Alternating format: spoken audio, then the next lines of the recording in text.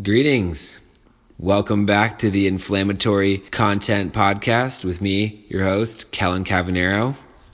In today's episode, we will be discussing a paper published this month, December 2019, in Nature Immunology, titled Commensal Viruses Maintain Intestinal Intraepithelial Lymphocytes via Non-Canonical RIG-I Signaling. That was a mouthful. This was published by Lei Liu and Tao Gong and colleagues out of the University of Science and Technology of China. The microbiome is a super hot topic right now, and its relationship with diseases is being explored by many labs around the world. However, in addition to bacteria, there also exist a lot of viruses in the gut. This is not being explored nearly as much as the bacteria. Nevertheless, there have been a few studies which have shown that healthy humans and animals have commensal viruses in their gut, and that dysbiosis of the virome in the gut is associated with inflammatory diseases, mostly inflammatory bowel disease. However, there is a paucity of causal data, so that is what this paper aims to investigate.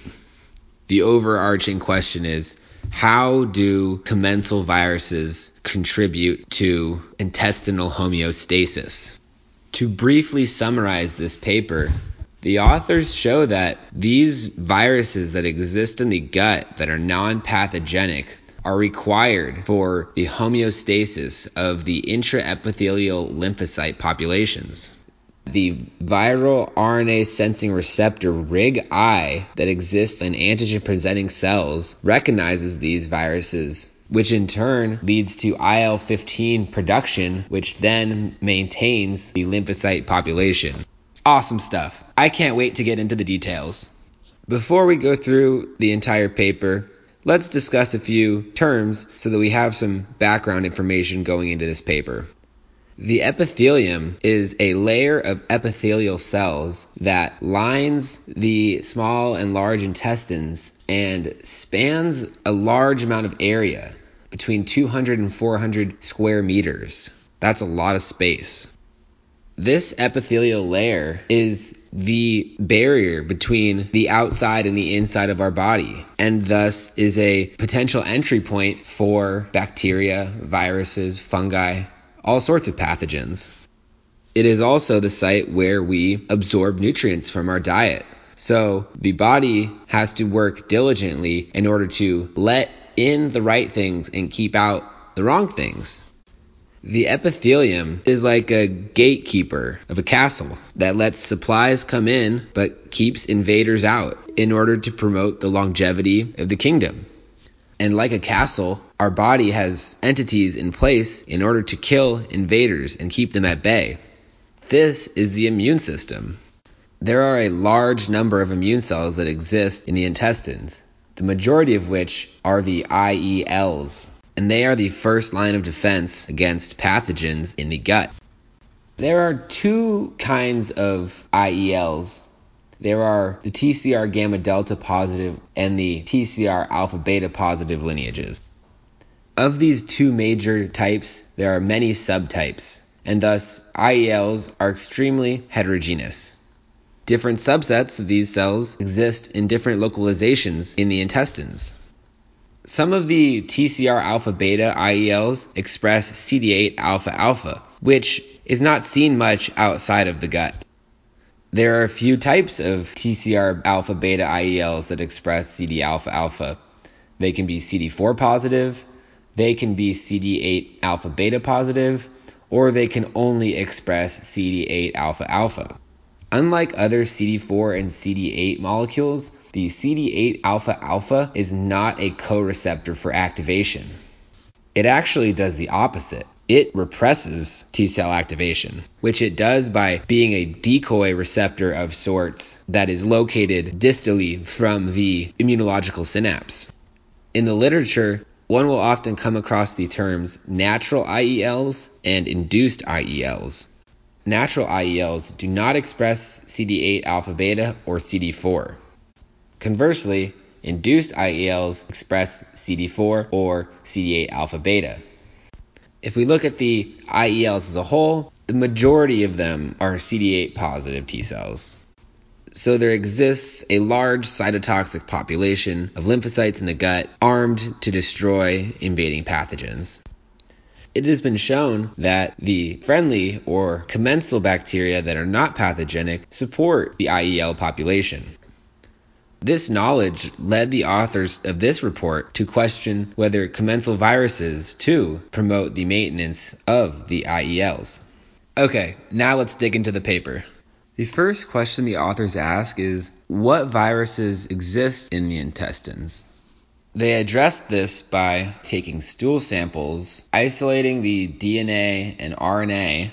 They then amplified the viral DNA and RNA and then used next-generation sequencing to quantify the relative abundance of the viral-like particles in the stool samples. The virome that exists in the intestines contains both bacteriophage, which are viruses that infect bacteria, as well as eukaryotic viruses, which will infect the host.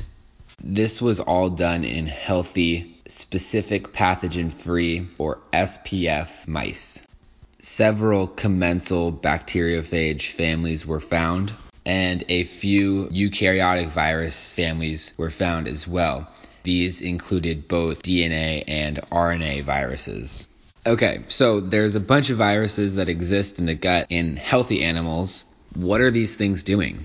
In order to address this question, they did what most biologists do in situations where one wants to know what something is doing. They got rid of it. They did this with an antiviral cocktail and assessed the effect of the antiviral cocktail on the lymphocyte populations in several tissue compartments: the IELs, the LPLs, which are the lamina propria lymphocytes, the PPs, which are the Peyer's patches, and lastly, the mesenteric lymph nodes, or MLNs.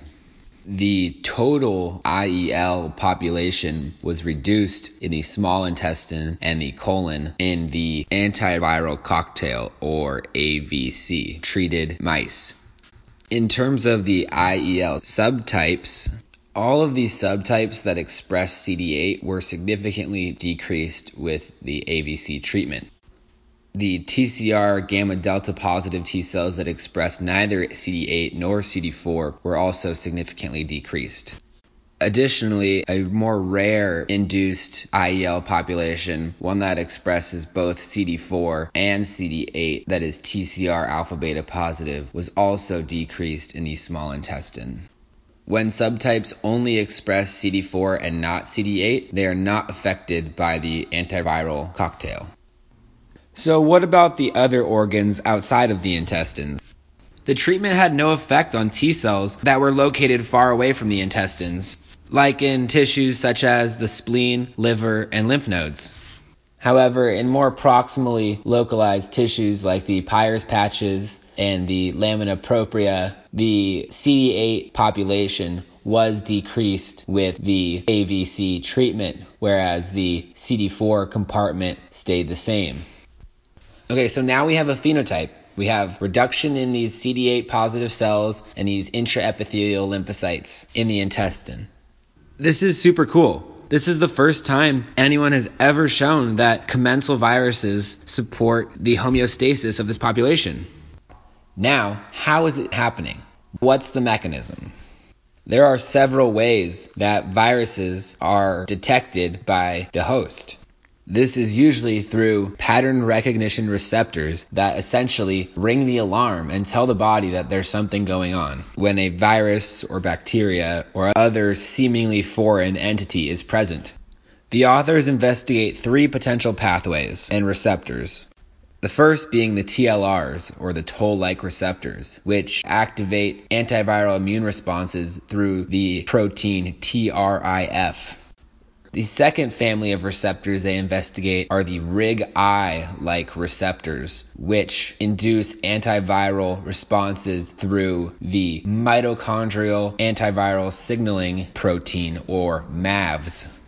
And the last pathway they investigate is the cyclic GMP AMP synthase pathway, which goes on to activate the stimulator of interferon genes, aka STING.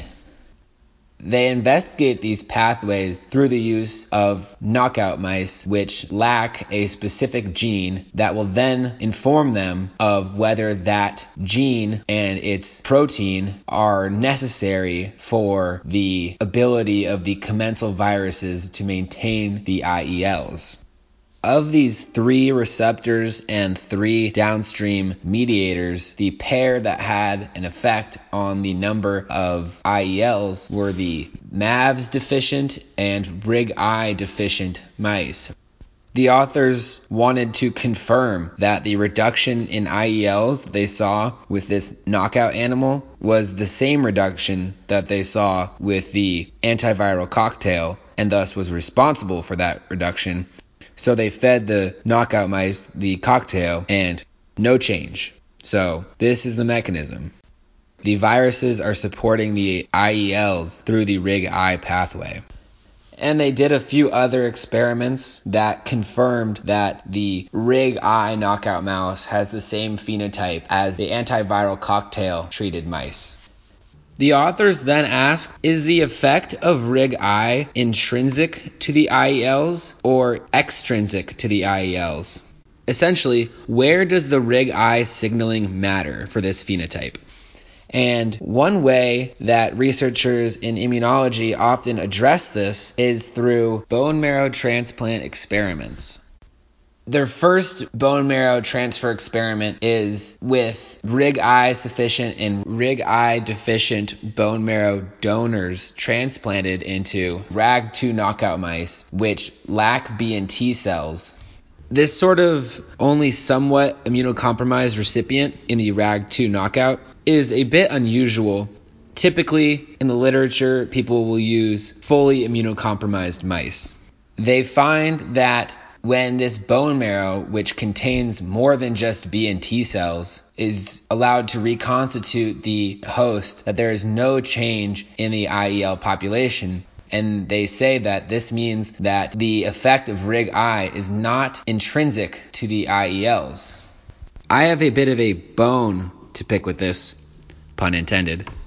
What this type of experiment really tells you is whether the protein that is expressed by the hematopoietic cells in the bone marrow is required, or if the protein that is expressed by the non-hematopoietic cells is required for the phenotype. It does not, however, tell you what specific cell the mechanism is intrinsic to. Okay, I'll get off my soapbox now. They do go on to do one more experiment where they lethally irradiate the recipient mice, which will get rid of all of the immune cells in the mouse rather than just the B and T cells. This is the more common way researchers will do bone marrow transfer experiments. They again transfer the bone marrow from RIG-I sufficient and RIG-I deficient mice into RIG-I sufficient or RIG-I deficient mice. And in this experiment, regardless of whether the recipient is RIG-I sufficient or RIG-I deficient, the RIG-I deficient bone marrow transplanted animals have less IELs. Thus, the hematopoietic RIG-I expression is important, but we don't know if it is from the IELs or not. Importantly, they did go on to check individual cell types to see how important their RIG-I expression is by using a Cre-Lox system. So if cells have a unique marker that they express, we can use a Cre-Lox system and make cell-specific knockout mice. And they did this with CD11C and VIL1. CD11C is a marker for macrophages and dendritic cells, whereas VIL1 is a marker for IELs. And the results confirm what the authors proposed based on the bone marrow transfer experiments. The IEL intrinsic RIG-I expression is not necessary because mice that lack RIG-I expression in the IELs have normal IEL levels, whereas we knock out RIG-I in the dendritic cells and macrophages, IELs are decreased. So RIG-I expression in these antigen-presenting cells is required. The next question the authors asked was, how does the antigen-presenting cell RIG-I signaling support the IELs? So logically, they started from the beginning by looking at the IEL development in the thymus. And they found that when the RIG-I MAVS pathway is deleted, that the IELs develop in the thymus normally. Okay, so they develop normally, but once they're developed, is RIG-I necessary for their survival? They did show that the same cells that had reduced numbers in the gut also had reduced proliferation and increased apoptosis. So they're dying more and proliferating less, leading to their lower numbers.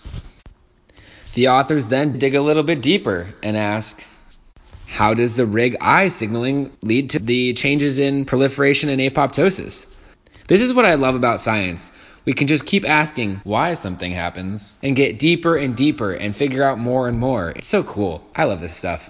But I digress. In order to elucidate this mechanism, they looked at the levels of the macrophages and dendritic cells in the RIG-I deficient mice and found that the numbers of them are the same. But what about the molecules that they're producing? One pro-inflammatory pathway that has been shown to be induced by RIG-I signaling is the interferon antiviral pathway, which would make sense. They did a lot of investigation into this pathway and found that this phenotype is independent of interferon. They then investigated a cytokine, IL-15, that has been shown to promote the survival of lymphocytes. They looked at the IL-15 expression by the antigen-presenting cells in the RIG-I deficient mice, and bingo, much lower levels. Additionally, they delivered IL-15 through a viral vector and found that it restored the IELs to their normal levels. This is what we call a rescue experiment. We have a phenotype, we perturb it, and then we quote-unquote rescue it through the addition of the missing mediator and restore the phenotype to its original state, showing that that mediator is sufficient to restore the phenotype. Another mechanism down, but the authors were not satisfied. They dug deeper. They asked, how is the IL-15 expression regulated? So we know that the viruses will trigger the RIG-I receptor and then the MAVS downstream signaling pathway and ultimately lead to the IL-15 production by the antigen-presenting cells. But what happens in between the MAVS signaling and the IL-15 production? There are several bifurcations of this pathway. The two pathways they investigated were the NF-kappa B pathway and the IRF1 pathway. They found that the latter is required for the phenotype. This paper really took advantage of genetically engineered mice. They have a knockout for everything, which really enabled them to elucidate the full mechanism of the phenotype induced by the antiviral treatment. This is no small feat.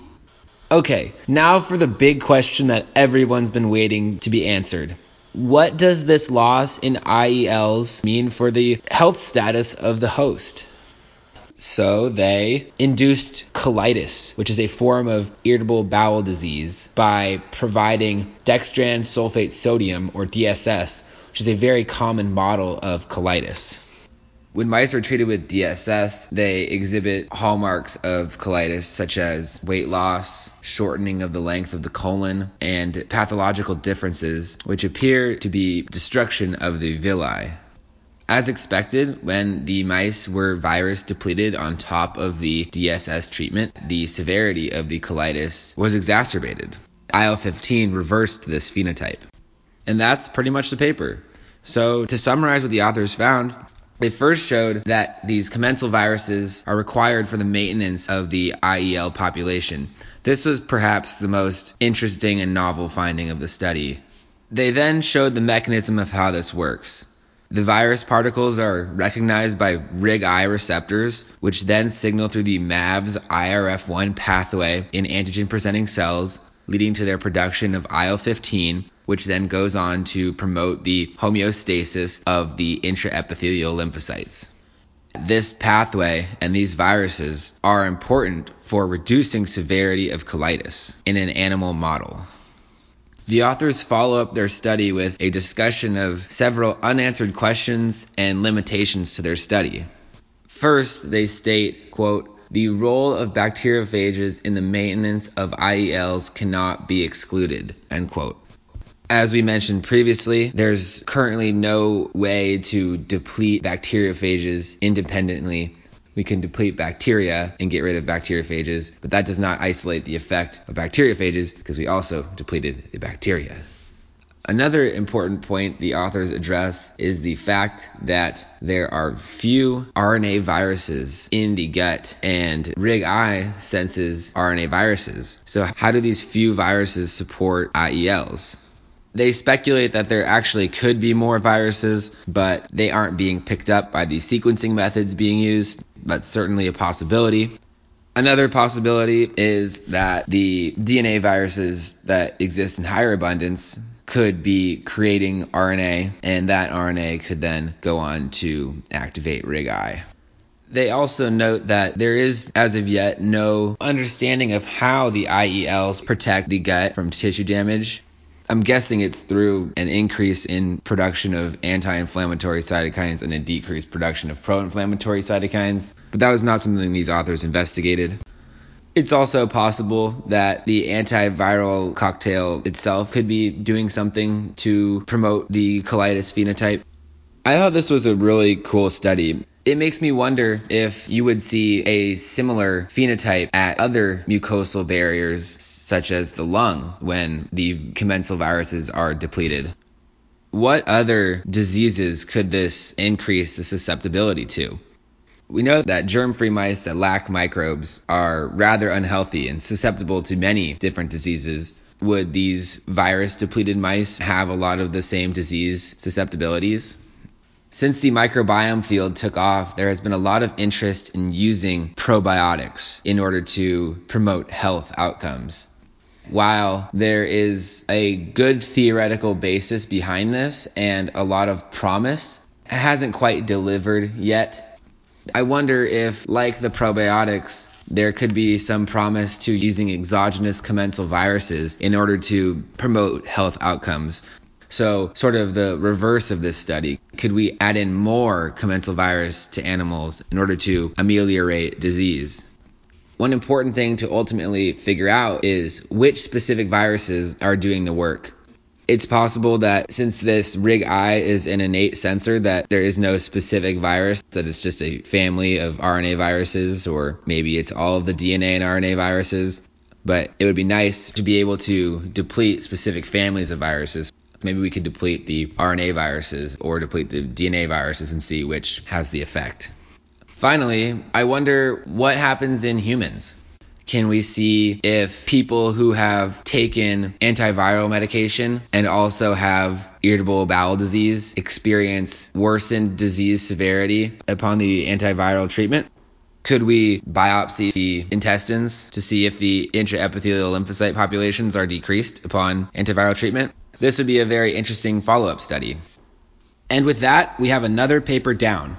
Before we close today, I would like to introduce a new segment to the podcast. When I was in spin class this morning, I had a thought. Wouldn't it be a great idea to have a single lesson that I've learned throughout my time as a researcher at the end of every episode? So that's exactly what we're going to do now. Considering the origin of this idea, my first lesson is getting regular exercise. I am a bit of a fitness junkie, and I could talk about the benefits of exercise for hours. But I will spare you, instead just say that getting regular exercise has been hugely important for me to think critically, generate ideas, and stay focused for long periods of time. Many people think of exercise in terms of the physical benefits, but there are many cognitive benefits beyond the physical benefits. In terms of longevity research, exercise comes up again and again as a major driver of longevity. Okay, well, that's it for today. I hope you all learned something. As always, please write a review on iTunes. Tell us what you think. If you like this, please share it with your friends. And if you have any comments or questions, please email us at the email address listed in the show notes. Also listed in the show notes are the paper that was discussed, as well as a review surrounding this topic. We'll see you next time.